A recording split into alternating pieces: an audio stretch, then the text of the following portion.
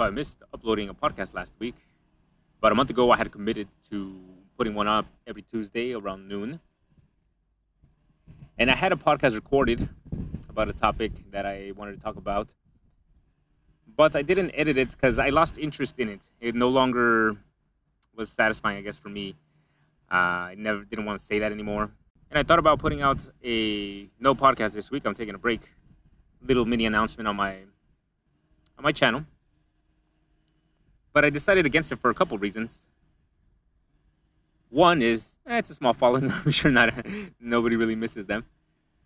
But, I mean, this is for me, right? This is a personal diary that I'm keeping. The other reason I decided against it, and maybe the topic for today, is because I don't know anybody an apology for anything. And before I sound too crass, let me narrow that down to exactly what I'm trying to say. A lot of the times we feel that we have to apologize for not doing something that we have no obligation to do. In this case, my podcast that I was supposed to upload on Tuesday, and I didn't. And I felt the need to apologize to people. Another example, when people call me and I miss their call, I apologize for not answering the phone call. When people invite me to parties or to go out for dinner or to go out to do whatever, right? And I don't make it, or I can't make it, or I don't want to make it, I always apologize, and I have to validate my reason for not going, for not doing it. And over the course of this last few months, I've gotten better about setting up boundaries for myself and letting people know clearly what I'm okay with, what I'm not okay with, and the kind of interactions I want to be having in my life. And the more I do this, the more I've had to make them clearer. So before, like I said, somebody would invite me to an event. I would say, no, I'm sorry, I got this else going on, I can't make it. I wish I could. And that has slowly become, I know I won't be able to make it, sorry. And I still need to work on it, right? It's not perfect. It's hard to say it's so cut dry sometimes. But eventually I do want to get to the point where someone invites me out to somewhere and I say, thank you for your offer, but I won't be able to make it. They invite me to do something and I can say, you know what? Thank you for your offer, but I don't feel like doing that today. And not apologizing for it, because I don't know anybody in the apology for it. I'm talking about me right now, but people, we have the right to not want to do things and to not feel bad about it. And I've done this more and more a few times now. And what I've noticed is that the people that are really my friends, the people that love me, the people that care about me, they don't care. I used to think that when I told someone, no, I'm not going to go, no, I'm not going to make it, that they would stop inviting me. They would stop wanting to talk to me, that they would get angry. And what I've noticed is that is not the case. At least with people that care about you, the people that respect you, and that can respect the boundaries that you put up. So I've told people, you know what, I'm not going to make it. And they're like, okay, no problem. And then the next week, the next few days, they're like, oh, you want to do this? I'm like, actually, yes, I can make that. And it's a good feeling to know, to feel respected, and to not feel like like it's my obligation to have to do anything with anybody just because they invited me, just because it's on the table. And likewise with responding to text messages and responding to phones, with everyone having one in their pocket, with everyone having one readily available, everyone expects you to answer right away, left unseen, right? That's the thing. Like, oh, he opened it, he just saw it, and he didn't say anything.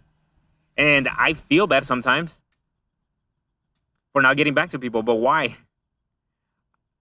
Just because I have access to it doesn't mean I have mental capacity, the mental access to do that. Sometimes I get 5-10 messages at the same time, and I feel sometimes like I have to respond, but that's not the case. That doesn't have to be that way. Just because I can doesn't mean I should. And I've gotten better at that. I get messages and I don't respond. And before I would respond and say, oh, I'm sorry, I couldn't get back to you. But I'm not sorry. Because I just was not available. And I just respond to the message as normal. So whatever they're asking, I still respond. If they want to continue to have a conversation, they will. If they don't, they don't. And likewise, I don't expect them to respond to me. I've had good conversations with people and they cut off at a really high point, let's say, it's going back and forth. And I don't follow up like, hey man, can you finish the joke or can you laugh at mine? I understand the same way that they have their mental capacity. They have their things going on where they don't know me a message. They don't have to respond. And they don't have to apologize for it. And honestly, it's a good feeling. It's relief to get rid of those obligations. Because it carries over to other parts of my life. It carries over to other parts, interactions that I have.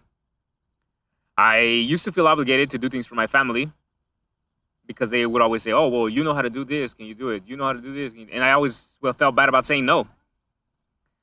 Like, no, I can't do it because I don't want to. I don't want to spend the next 2-3 hours filling out paperwork. Yes, I can do it. Yes, it's easy. But I just don't want to. My time is limited. And I really, really am getting good at using it effectively with people I enjoy, doing things that I enjoy, or even spending time with myself because I enjoy me. And it's been relief to just tell people, you know what, I don't do that anymore. Like, oh, come on, man, it's only going to take an hour. I'm like, yeah, that hour is plenty of time for me to take a nice shower, go to a decent dinner, go on a run, take my dogs to the lake. That hour is so valuable to me that I would rather spend it doing that. And it's, I don't want to say but I feel like it's added years to my life. Not feeling that constant stress, that constant responsibility to other people, for other people. And I'm going to continue to do it. And I know it's a hard thing to do, but the more you do it, the easier it gets. I encourage you guys to start taking steps in that direction. Start to, I don't know what the word is, but evaluate the people in your life, the interactions in your life, the people that are demanding for no reason. See where you're giving more than you're getting back, and you're giving more when you don't have to, or when people expect you to give something. People expect to give you to give time. People expect for you to give your work or whatever the case. When you don't have to, just because you can, just because you have access, just because you're there, it doesn't mean anything. And it's an awesome feeling, guys. I really encourage you guys to take that power back, in a sense. Take that autonomy back. And don't feel bad about it. Don't apologize for it. Because I definitely did it. And I feel great. It's helped build confidence for me.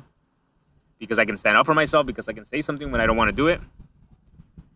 And I really don't see myself going any other way now. But thank you guys for giving me your 5 minutes. I hope to see you next week.